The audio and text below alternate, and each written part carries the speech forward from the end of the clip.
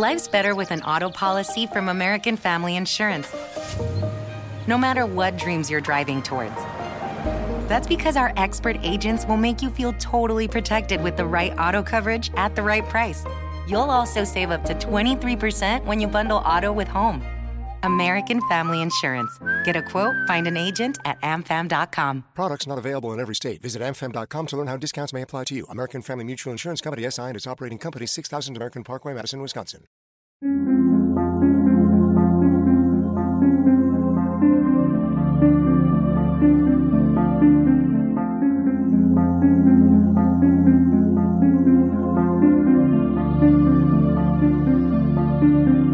History tells the story of the world and of our lives. Sometimes that history goes bump in the night.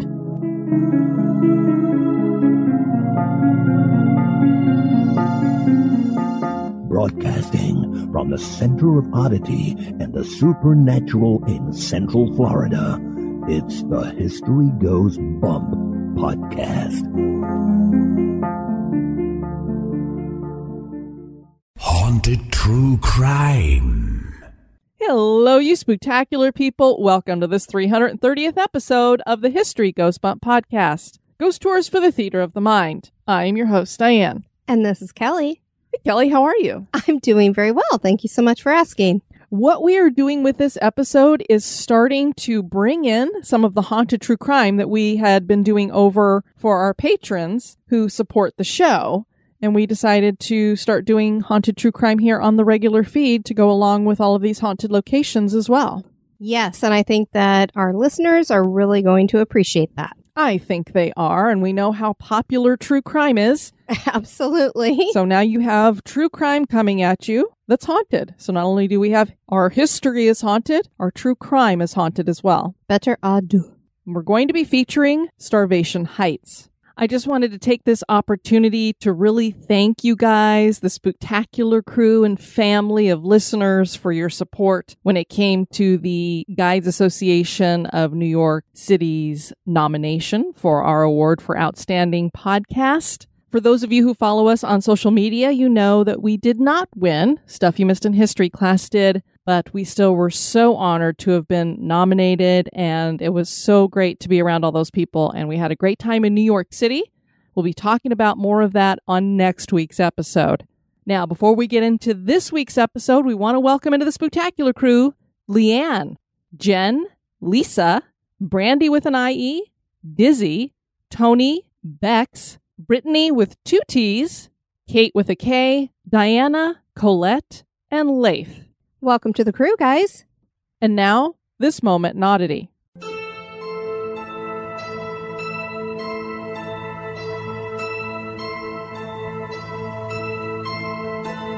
The moment in oddity was suggested by Lori Aceto Garcia.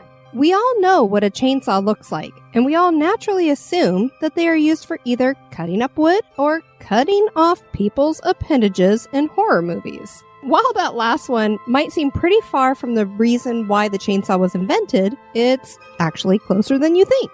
The original chainsaw-like tool was designed in the late 18th century by Scottish doctors, John Aitken and James Jeffrey. This chain handsaw appears in Aitken's Principles of Midwifery or Puerperal Medicine. A German orthopedist named Bernhard Hein invented another chainsaw in 1830 that had a chain link with small teeth guided by a sprocket wheel and was used to cut bone. But regardless of who got there first and who invented what, there was this early chainsaw with a fine serrated link chain that was used in surgery, specifically to cut out diseased joints. But it was also used in symphysiotomy, which was basically cutting away bone, tissue, and cartilage from the birth canal when a woman was having a difficult labor like breech or the baby became stuck and was suffocating. The chainsaw was far more effective in quickly handling the situation versus a knife. The idea that the chainsaw was actually invented to help with childbirth before it was used to fell trees certainly is odd.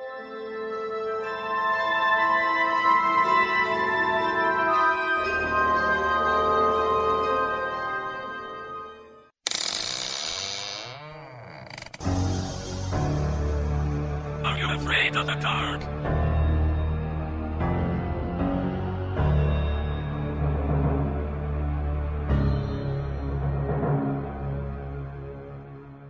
And now, this month in history.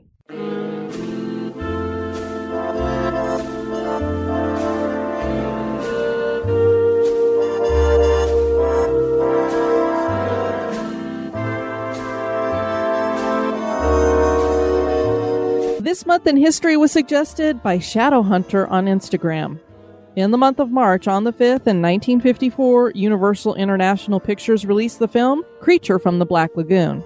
This film introduced another classic Universal monster known simply as the Gill Man. The film was shot in Florida, and the basic premise is that a group of scientists go on an expedition to the Amazon where they find the Gill Man. This creature falls in love with a female team member and kidnaps her. Nearly all the listeners probably know what the creature looks like, but we imagine most don't know that the creature was created by a woman. And that's probably because most people don't know that, since the artist was not credited with this accomplishment for 50 years. Her name was Millicent Patrick, and she began her career with Walt Disney Studios in their ink and paint department. She went on to become one of the first female animators at Disney. She created the animated creature, Chernabog, in Fantasia. She left Disney in 1941 and became a model for a time. Bud Westmore at Universal hired her, and she became the first woman to work in a special effects makeup department. In 1953, she designed the Gill Man suit. She was sent on a promotional tour to talk about the creature, and initially it was called The Beauty Who Created the Beast. Westmore was beyond jealous of the attention and insisted that the name be changed to The Beauty Who Lives with the Beast. He was given full credit for the creation, and when Patrick got back from the tour, Westmore got Universal to fire her. The 2019 book, The Lady from the Black Lagoon, written by Mallory O'Meara, definitively proved that Patrick was the designer of the monster. Patrick died in 1998, never getting that full credit, and she would only do small acting gigs after that. But now you know that Ana Prado Frias' favorite monster was created by a woman.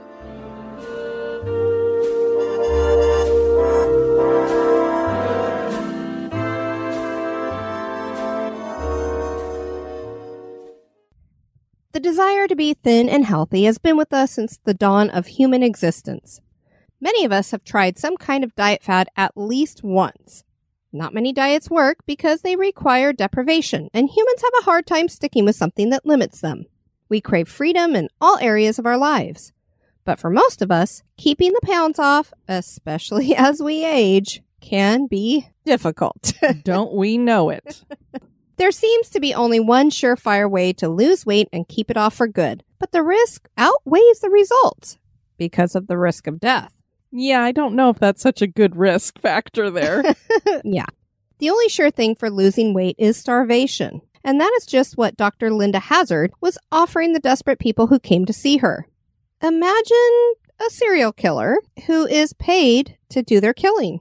Join us as we discuss the history and haunts of Starvation Heights.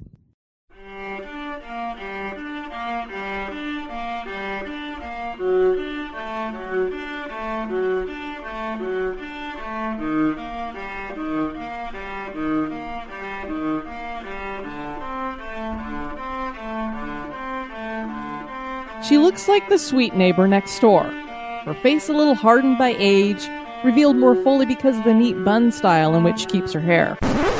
Look out for those women who wear buns. As I look over at Kelly, who's got the, what do you call that? A high bun? The high messy bun.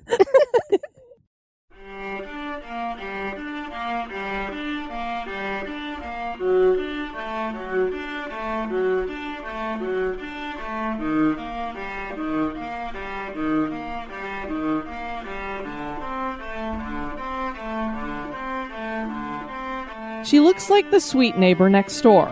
Her face a little hardened by age, revealed more fully because of the neat bun style in which she keeps her hair. There's nothing fancy about her dress, and she seems so concerned and helpful when it comes to health. How could she possibly be a serial killer?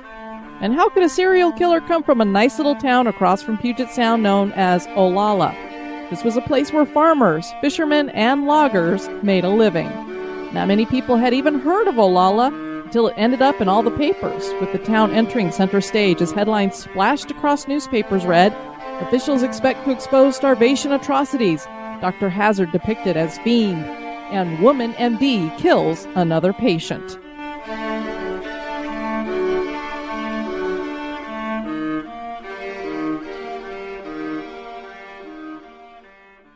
So who exactly was this Dr. Hazard? Linda Burfield was born in Minnesota in 1867. Little is known about her childhood. She married for the first time when she was only 18 years old and had 2 children. Her marriage did not last. She had big dreams, and those did not include being a wife and mother. And in 1898, she left that life behind. The divorce became final in 1902, and it was that same year that Linda killed her first victim. Linda was a big believer in the idea that too much food was the root of all diseases, and that fasting was the cure.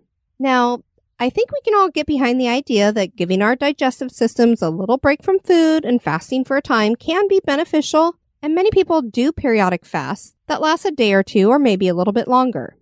Even Jesus himself fasted for 40 days, although that was pretty extreme. Linda had read some books like The Gospel of Health by Dr. Edward Hooker Dewey and devised a plan for a system incorporating extreme fasting. She just needed to test someone. She found a woman willing to give it a try. After several months, the woman died. The coroner ruled that the woman died from starvation and requested that Linda be arrested. There were a couple of problems, though. The woman had volunteered to do the fast, and Linda was not a licensed doctor in Minnesota, so there was nothing that could be done. The coroner also noticed another particular issue. The victim had no jewelry, so he asked Linda about that, and she was evasive. She was able to go on with expanding her work with fasting unimpeded. You can see where there's a problem here for the coroner, because what do you charge somebody with? This other woman was clearly volunteering, not eating any food of her own volition. It's not like she had a gun to her head or that Linda had strangled her or something. So right. How do you call that murder if somebody says, yeah, I'm voluntarily going to go under a diet that this woman is giving to me? Not to mention that maybe you could say, well, if she was a doctor, you could get her license thrown out. But since she didn't have any licensing or anything, there was really nothing to do. Exactly. Linda met her match in Samuel Kreisman Hazard, a drunkard who threw away his West Point military career with brawling and boozing. Sam was married to his second wife when he met Linda, but that didn't stop the couple from getting married, which is just a little bit of a problem. You know that thing called bigamy? Right. It's kind of against the law to be married to 2 people at the same time. So there was a trial for bigamy, and Sam went to jail for 2 years. In 1906, the couple decided they needed to get out of town and start over somewhere new, and they moved to Seattle, Washington. They set up their own health business focusing on fasting. The plan that they designed had a lot more than fasting involved, and the ultimate goal was to, more than likely, swindle people and send them off into death. Linda had no medical training. I think she'd done a little bit of nursing school or something like that. I think I saw somewhere that she'd been an osteopath's nurse for a while, but she was definitely not a medical doctor or have any kind of medical doctor training. But a loophole when it came to alternative therapies allowed her to get licensed to practice medicine in the state of Washington. That must have been a pretty big loophole. I'm telling you. Good grief. That's a little scary. Basically, what I think the loophole is she was given a license as a drugless therapist or something, or doctor kind of thing. As long as she wasn't giving anyone drugs, she was okay to do whatever she wanted to do. Wow. So I think that's the loophole. As long as there's no drugs involved. Kind of like how you have some nurses that can pretty much do the same thing as doctors and can't write the prescription.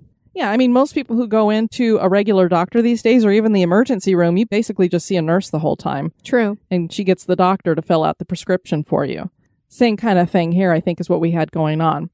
She wrote several books on the positive aspects of fasting, including Fasting for the Cure of Disease, and that's the one she's most well known for.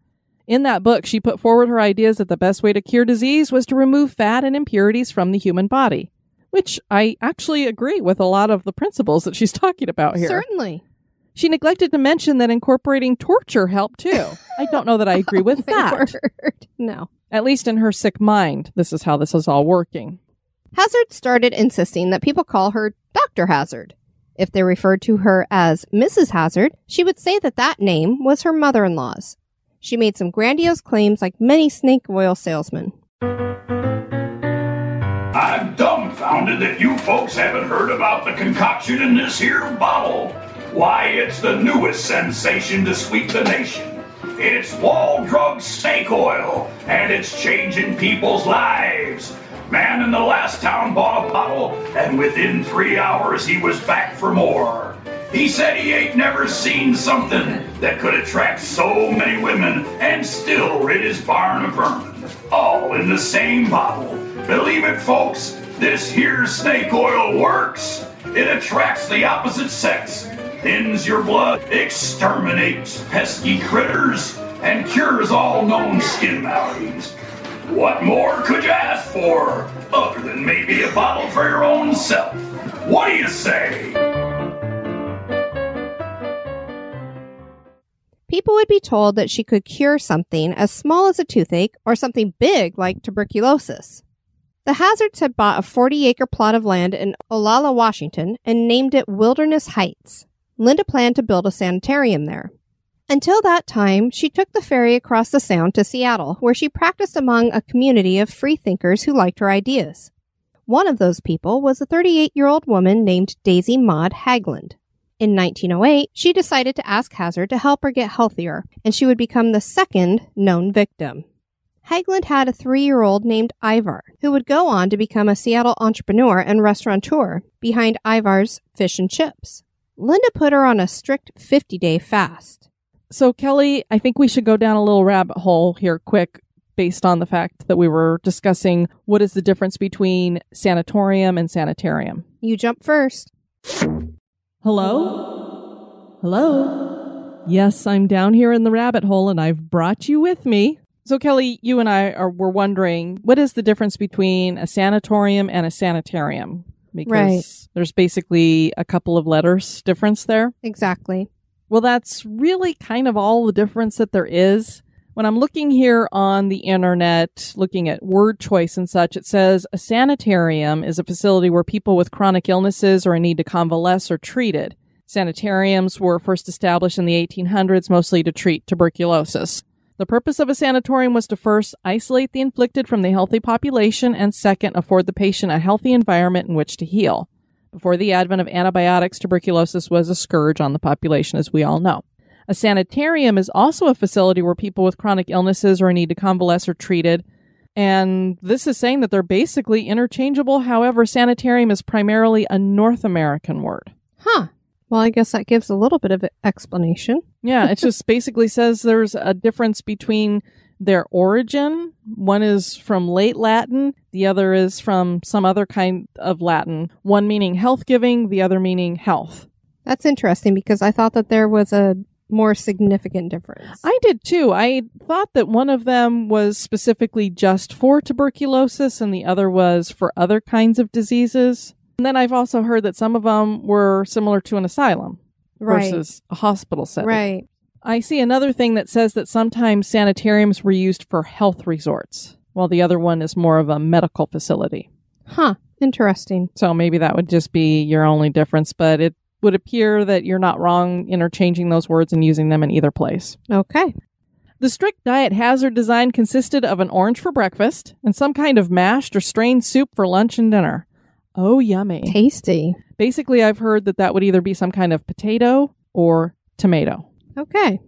Everyone was required to endure these horrendous enemas that were given daily, and they would last for hours. Oh, my word. I can't even. Lovely. I can't even. Up to 12 quarts of water would be used on one person. People would cry out in pain. Can you imagine 12 quarts of water? I cannot. I would think that would, as someone who used to marathon, you? No, not dehydrate. It would lower the salt in your body, which can be something that kills you. Yeah, because you'd have an imbalance. Marathoners, when you're running and you're intaking too much water, they actually have you take salt tablets. I would imagine you would still absorb a lot of the water through an enema. I don't know. I've never had an enema. Thank God. I've never had one either. So I don't know. I mean, 12 quarts is insane. I would think that their intestines would burst. Yeah, I mean, this sounds horrendous. I mean, you're doing it over a course of hours, but it still would make you think that the body would just be like, stop it already. Yeah, I don't know. To me, it seems like there would be some problem with not having enough salt in the body, but maybe not in this instance because it's on the lower portion of the intestine. I have no idea. I have no medical background. You're not Dr. Rang? No, I'm not Dr. Rang. And I'm not going to insist on being called Dr. Rang either, like this woman. This Valentine's Day, Dunkin's got the perfect pairings to show your love. So get down on one knee with a dozen brownie batter donuts and a Cocoa Mocha signature latte. Or make them swoon with a strawberry dragon fruit Dunkin' refresher with a Cupid's Choice donut. Are you ready for love? America runs on Dunkin'. Price and participation may vary. Limited time offer. It's the Kia Summer Sticker Sales Event, so give your friends something to look at. Like a B&B with an ocean view, an endless field of wildflowers, or a sunset that needs no filter. Make this a summer to share and save with a capable Kia SUV or powerful sedan. See your local Kia dealer or visit kia.com to learn more. Kia, movement that inspires. Call 800-3334-KIA for details. Always drive safely. Sale applies to purchase of specially tagged 2024 vehicles only. Quantities are limited. Must take delivery by 7/8/24. And then there were the massages. Massages sound very comforting, don't they, Kelly? I don't know from this person. I would imagine probably not from her, but in general, yes. Massages are basically a very relaxing modality, but Hazard's brand of massage consisted of beating her patients. She would use her fists to beat people on the back and on their forehead, and then she'd scream out, "Eliminate! Eliminate! Eliminate!" Well, I would think they could probably eliminate pretty easily after having 12 quarts of water for I would enema. think they wouldn't have anything to eliminate at that point. Good grief. They'd be like, what else do you think I'm going to squeeze out here? Plus, they're not eating anything. Right. Can you imagine somebody beating you on the forehead and going, eliminate? I'd have to deck them. I would. But at this point, some of these people are probably so starved to death, they don't have any energy. That's true. They They probably are lift their super arms. weak. Yeah. Good grief. This is what Daisy endured for 50 days, the second victim that you'd mentioned, Kelly. Yeah, that volunteered. This only stopped when she died. 2 more women would join that list of dead patients in 1908. They would be Ida Wilcox and Miss Elgin Cox. I thought that was interesting. They both had similar last names like that. The next year, Blanche B. Tyndall and Viola Heaton would die. Maud Whitney died in 1910, and Earl Edward Erdman died in 1911. That's so sad. It's just one right after the other here. Right. Erdman was a civil engineer from Seattle. He was a believer in this method and decided to keep a diary of his progress. Rather than serving as a record of his success, it helps reveal just how harsh Hazard's fasting method was. It read, February 1st. Saw Dr. Hazard and began treatment this date. No breakfast. Mashed soup dinner. Mashed soup supper. February 5th through 7th. 1 orange breakfast. Mashed soup dinner. Mashed soup supper. February 8th. 1 orange breakfast. Mashed soup dinner. Mashed soup supper. February 9th through 11th. 1 orange breakfast. Strained soup dinner. Strained soup supper. February 12th. 1 orange breakfast. 1 orange dinner. 1 orange supper. Doesn't sound like he'll get scurvy. No, he's got the vitamin C grief. covered. Yeah. February 13th. 2 orange breakfast. No dinner. No supper. February 14th. 1 cup of strained tomato broth at 6 p.m. That was it for the day. Lovely. Strained tomato broth, basically water. Yeah, exactly. February 15th. 1 cup hot strained tomato soup at night and morning. So was the other one cold? I was just wondering the same thing since he specified hot here. Nasty. February 16th. 1 cup hot strained tomato soup a.m. and p.m. Slept better last night. Head quite dizzy. Eyes yellow streaked and red. Oh, good grief. I mean, hello, this is not helping you at all. You're dizzy because your body is starving to death. It's eating itself. Yeah. And they volunteered for this. February 17th. Ate 3 oranges today. February 19th. Called on Dr. Dawson today at his home. Slept well Saturday night. February 20th. Ate strained juice of 2 small oranges at 10 a.m. Dizzy all day. Ate strained juice of 2 small oranges at 5 p.m.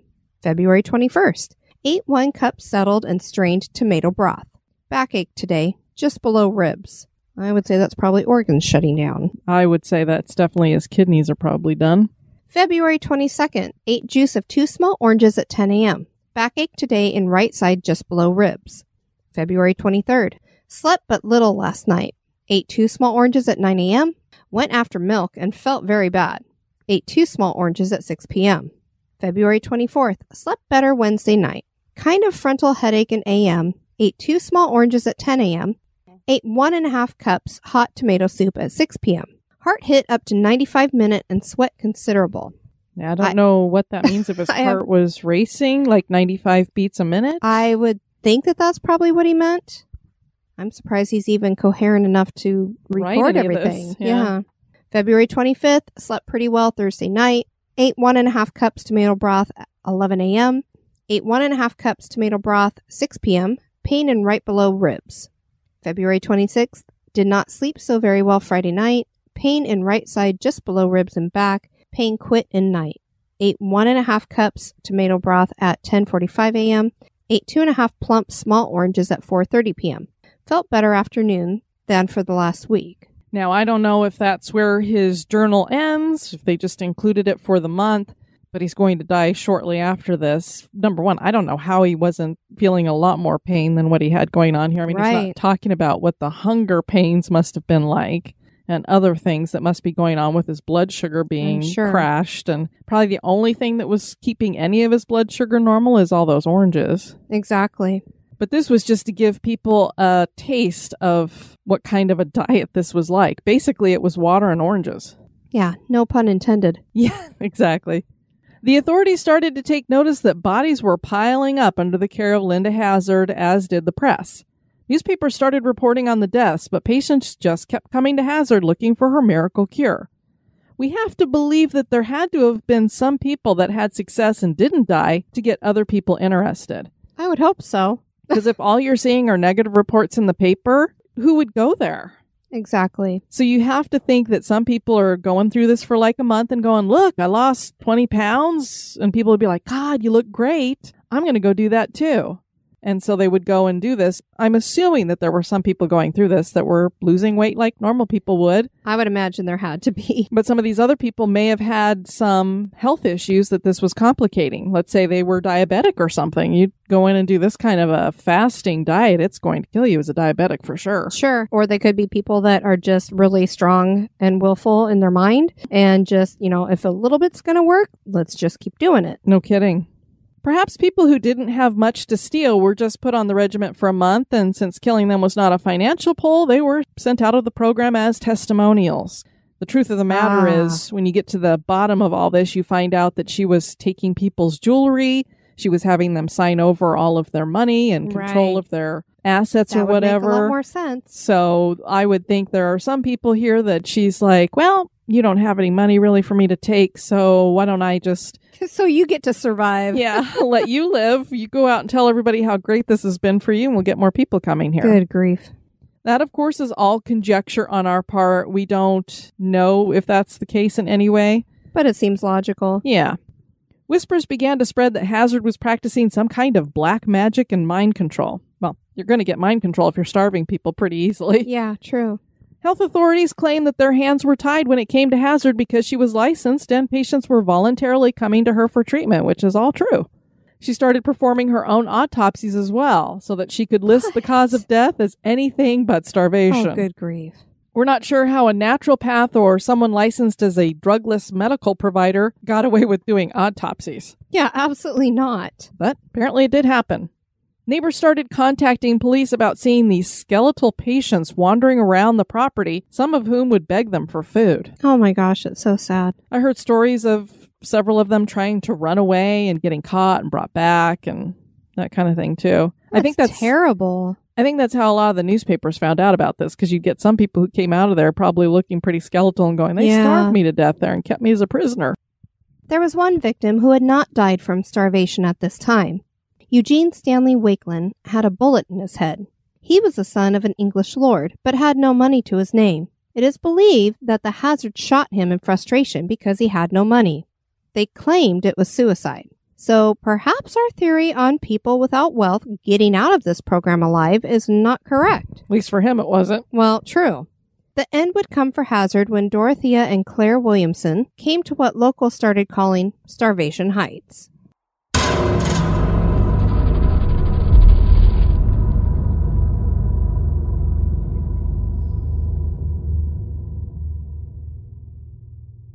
The sisters were hypochondriacs and filthy rich. They were perfect marks for the Hazzards.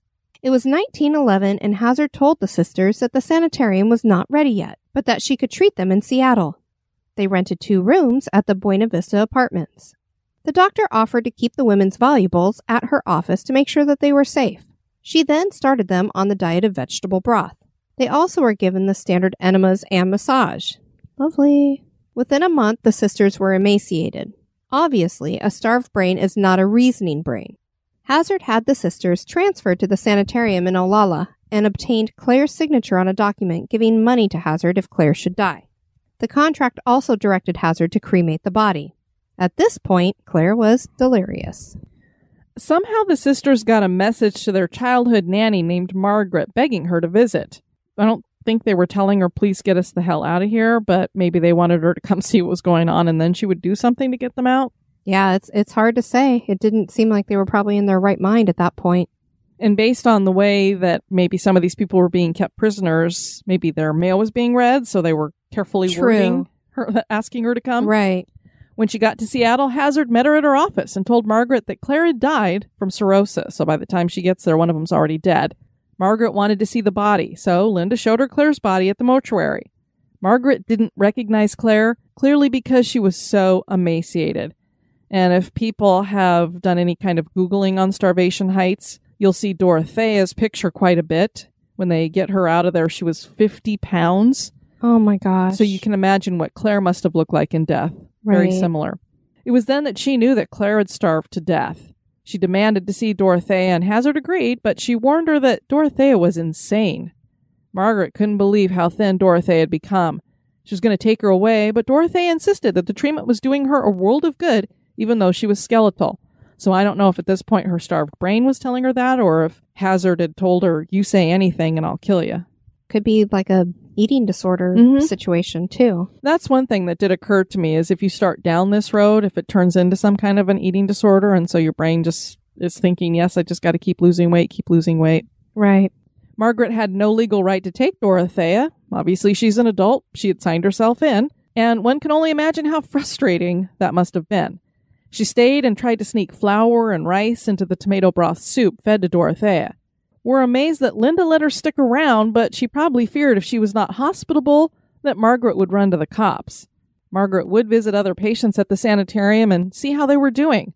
2 of those patients begged her to help them escape. They said they were prisoners. And Margaret found out that Dorothea was a prisoner too. When Margaret informed Hazard that she was leaving and taking Dorothea, Hazard produced a document giving her and her husband legal guardianship of Dorothea. They claimed she would be staying with them forever. Margaret also discovered that the Hazards had been helping themselves to the Williamson sisters' funds. Margaret came up with a plan that included the women's uncle, and he sent a letter demanding that Dorothea be released from the sanitarium. Hazard gave them a bill for $2,000. At this point, Dorothea weighed 60 pounds. The uncle paid what equated to a small ransom and got Dorothea out of there. Dorothea managed to get her faculties back and helped to pay for the prosecution of Linda Hazard because the state said that they did not have the funds to go after the doctor. Can you imagine you're like ready to sue this person, or you want them insane. to get some kind of criminal prosecution, and they're like, well, we can't afford it. So they're like, well, then I'm going to pay for it. That's crazy. Upon her arrest, Hazard claimed that she was being persecuted. Evidence was provided revealing forged documents and diary entries, and there was no doubt that many people starved to death under the care of Dr. Hazard. Hazard was convicted of manslaughter, but even after all these deaths, she only served 2 years at the Walla Walla Penitentiary. I love the name of that jail, by the way, Walla Walla.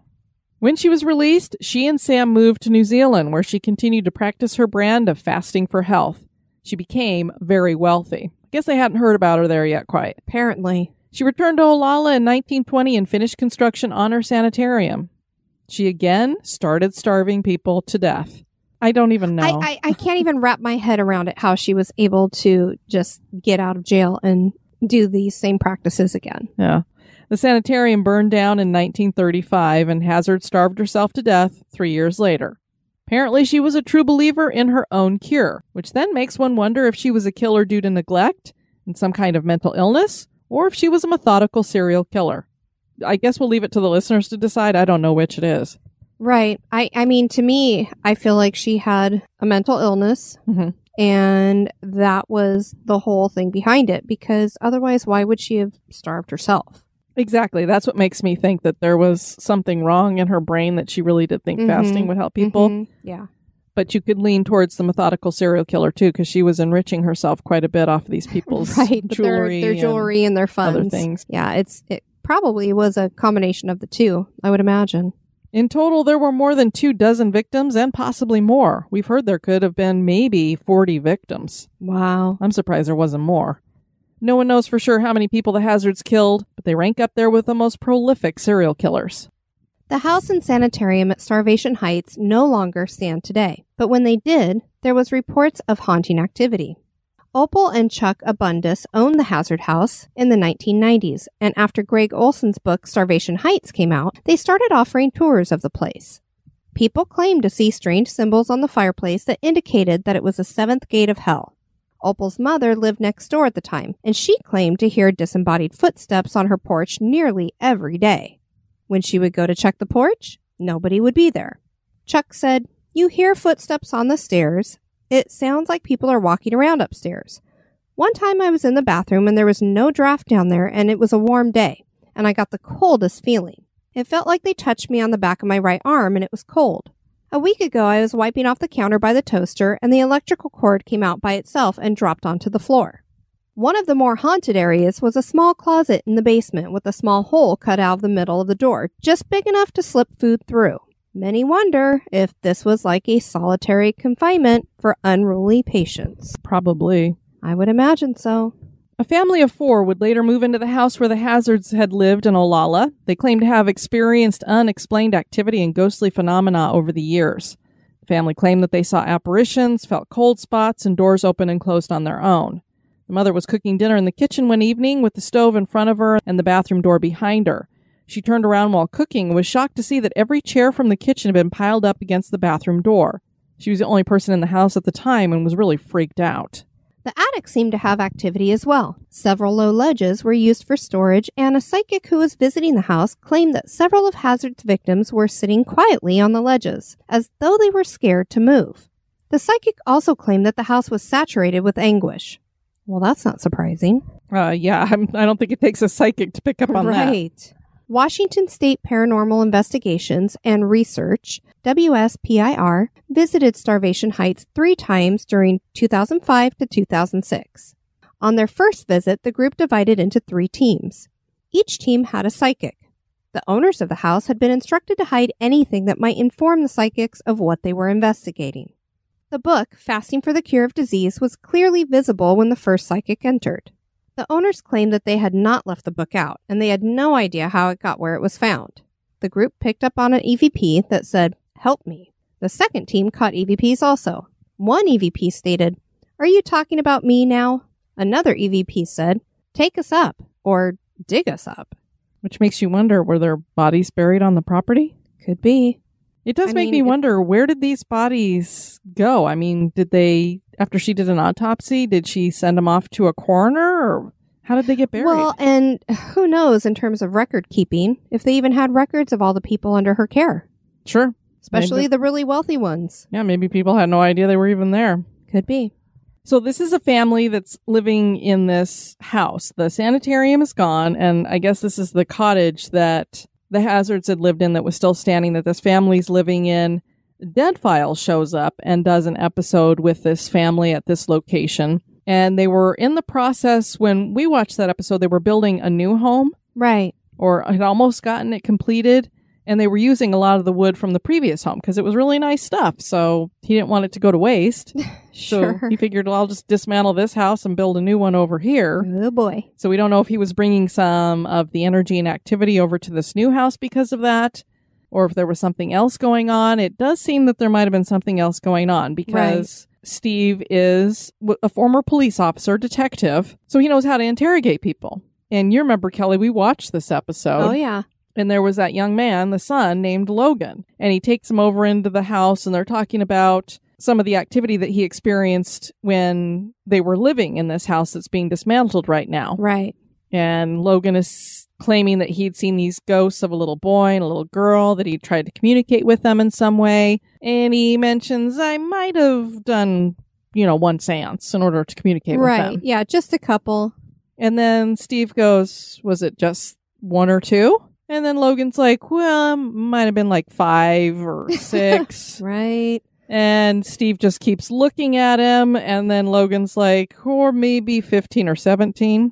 Yeah, exactly. The number just kept climbing, and who knows if it was even more than that. Yeah, so clearly this kid was lying about how much he'd been doing, but he'd done a ton of seances in this house where we already had activity going on. Exactly. Amy also picked up on little kids running around the old house. I don't know where they're coming from because there were no children supposedly in these places because the Hazards didn't have any children, and certainly she wasn't providing any kind of medical care to them because the state would have come down on her in 2 seconds because these aren't adults making that decision. Right. Amy described seeing some kind of monster on the property that was almost smothering these children ghosts. Cannon was the name of another son on the property, so they had these 2 boys, Logan and Cannon, and he saw a male ghost wearing a cowboy hat sitting out by the wood pile. And the reason why he knew it was a ghost is because he could see through him. He also saw that male ghost in the cottage. Amy picked up on this spirit and that he ran the show there. He bragged about that. And she also picked up that a woman had been raped there, probably by him. So it makes me wonder if that's Sam that Cannon had seen, Sam Hazard, and that maybe you've got these women that are being starved there. He is a bad dude. Yeah, he is. Did he rape some of the women who were there? Could be. She also saw a woman she described with a broken face that was trying to harm a living woman. This was really weird. It was like they figured out that Claire had been thrown down some stairs and that Hazard was in the house and trying to throw someone else down the stairs since it had worked before. But when Amy had the spirit sketched, it looked like Hazard rather than Claire. But Hazard had starved to death. Is it possible that throwing down the stairs was a fill-in for starvation since Claire starved and Linda starved? Was Hazard trying to kill the living woman at the house? So we don't know what was causing this activity. Were the ghosts already here? Did the seances bring spirits? Yeah, this was just really confusing to me because as Amy's going through, she keeps seeing this woman who got thrown down the stairs. And she's talking to her with this broken face. Like her face had gotten busted when she got thrown down the stairs. And she kept thinking it was Claire. We don't know what really killed Claire, but I would assume that since Margaret saw the body, she would have noticed if there was some major damage. I would think so, that it would have been mentioned. Yeah, so I'm thinking that Claire was never thrown down the stairs. Now, I don't know. Amy's a psychic. Right. So I can't vouch for whether she's getting correct information or not. She seems like she is legit, but then again, it's TV. I don't know what she knows ahead of time. So it would just be me trusting that. But just in my logical brain, if Claire had been thrown down some stairs and broken all up, Margaret would have noticed. So I'm going to assume that she really did just starve to death. I mean, clearly she was like 50 pounds or whatever, so she was emaciated. We also know that Linda starved to death. She didn't throw herself down some stairs, so she didn't have some kind of a broken face. But definitely when you see the picture that was sketched next to a photograph of Linda Hazard, the sketch and Hazard, the picture, they're all the same. Right. So whatever spirit Amy was seeing was Linda Hazard, and she was trying to hurt the mother in this family. And the only thing I could think of is that Amy was picking up throwing somebody down the stairs being some kind of interpretation for starving. Maybe she couldn't figure out what the spirits were telling her about starving to death, so she just interpreted that they had died falling down some stairs or something. Yeah, I don't know. I mean, it is very confusing. Yeah. Or it could have all just been a bunch of BS. Well, true. So I don't really know what to think about that, but I just thought it was really weird because I'm like, well, we know the story and that's not really fitting the story, but... Yeah, I don't know. I mean, unless somehow maybe a starving victim, one of their clients, was thrown down. But, you know, the fact that the picture looks so much like her, like Linda, you know, it's just kind of, it's hard to determine. And the picture that was drawn of her didn't show her with a broken face, but Amy kept saying that she was seeing the broken-faced woman. Right. So I don't know what all was going on there. I do know that Dead Files was picking up on something. Now... a lot of comments that I saw that were more recent, like within the last 5 years, that would have been about 8 or 9 years ago that they had that episode. More present day comments from like 5 years ago are like saying, leave the family alone. They're saying there's no hauntings going on there, that they haven't had any kind of activity going on. But it's kind of hard to say that when you've had TV production crews in your house and you're talking to them and stuff. I mean. So apparently there was some haunting activity there, but maybe not anymore. So, as is probably clear, the cottage that was a sanitarium was eventually torn down and a new home was built. This was after the family had lived in a place where so many had died and even used the original bathtub where the bodies were maybe dismembered. Oh, good grief. Can you imagine? Ooh. No. And like I said, we haven't heard of any hauntings taking place in the new home. Was Starvation Heights haunted? That is for you to decide. We want to encourage you guys to check out historygoesbump.com. And if you have any feedback to send us, you can do that at historygoesbump@gmail.com or at any of the social media where you can find us at History Goes Bump. We did get an email from Katie. She said, "Hello, ladies. My name is Katie Meeks, and I just wanted to say thank you for making this amazing podcast. I love history and ghost stories, and this is a great mix of the two. I also wanted to suggest Ohio University in Athens, Ohio. One of your early podcasts was done on the Athens Lunatic Asylum, which is now part of the university. But the university itself has some great history and some other hauntings along with the town of Athens, Ohio. Fun fact, it was actually the first school of higher education in the Northwest Territory. The asylum is still very creepy looking and has a beauty to it. I've been there many times due to me going to the school. It's a really amazing place and has some great history and hauntings to go with it." Well, thanks for writing us, Katie, and your kind comments. So we've added that to our suggestions. Then we got a comment on the website from C. She wrote, "Hey, ladies, I love history, especially the paranormal. I found this podcast while looking for something spooky to entertain while working the graveyard shift. Housekeeping could be lonely. Thank you so much for accompanying me on lonely nights at the hospital." And then she makes a suggestion of a haunted location in California, which we've added to our list. Thank you so much, C. We got an email from Justin. "Hello, Diane and Kelly. Been listening to the podcast for a few months and just heard episode 328 on Victor, Colorado. I took my family there about 7 years ago for vacation. We stayed at the Victor Hotel. We pulled in at 10 p.m. and the town was dead, only a few miners at the bar across the street. We met the hotel caretaker who told us only one other room in the hotel was occupied. We sent my mom, wife, and 2 sons up the elevator. It wouldn't hold all of us, so Dad and I took the stairs. On the landing is a picture of a little girl. I'm not sure why, but it frightened me from first sight. Something about the eyes and the smile. They didn't seem to go together. Like the girl was smiling with her mouth, but not her eyes. I've seen this in photographs many times, but never in a painting. It was disconcerting. We stayed on the 2nd floor, but I didn't sleep well. I just had a general sense of unease. I heard noise in the pipes many times in the night. At least that's what I thought it was. The next morning, I showed the painting to the rest of my family. My oldest son had the same reaction as me, but the others were unimpressed. They did take the elevator every other time, though. I can confirm that it skips the 2nd floor even once with us in it. I thought it was the other guests who were on one of the upper floors. Never saw them, though, not even once. To me, the lobby felt crowded, but there were only 6 of us. Again, I felt very uneasy. It was like the room was full of people. I only learned the hotel was haunted later. I unfortunately have an unwanted awareness of things and can confirm that the place is haunted. At least I believe it is. I never felt alone and felt like someone was watching me even in the day. The feeling went away when I would go outside but returned any time I went through the door. Still, Victor is a very cool place to visit and I would happily go back. The Victor Hotel is beautiful and has great history. Just be ready to feel the presence of things you can't see. Thanks for sharing that, Justin. Kristen made this comment in the crew. "Hey guys, I just started listening to the Hammond Castle episode. My daughter and I have visited Hammond Castle many times. The last time we were there, we saw one of the black cats out by Mr. Hammond's grave. We also had an experience where a locked door with no access had the doorknob shaking and rattling near us. We checked to see where access was from the other side, and the door into that room was also locked. All the medieval stuff in there is definitely creepy, and it's worth a visit if you're already going to Salem."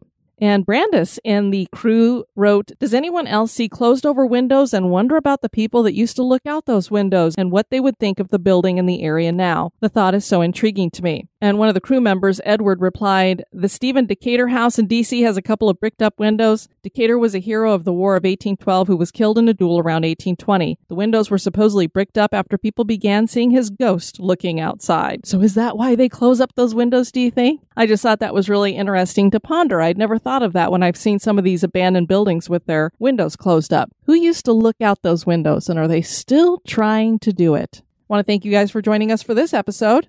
I've been your host, Diane. And this has been Kelly. You take care now. Bye-bye.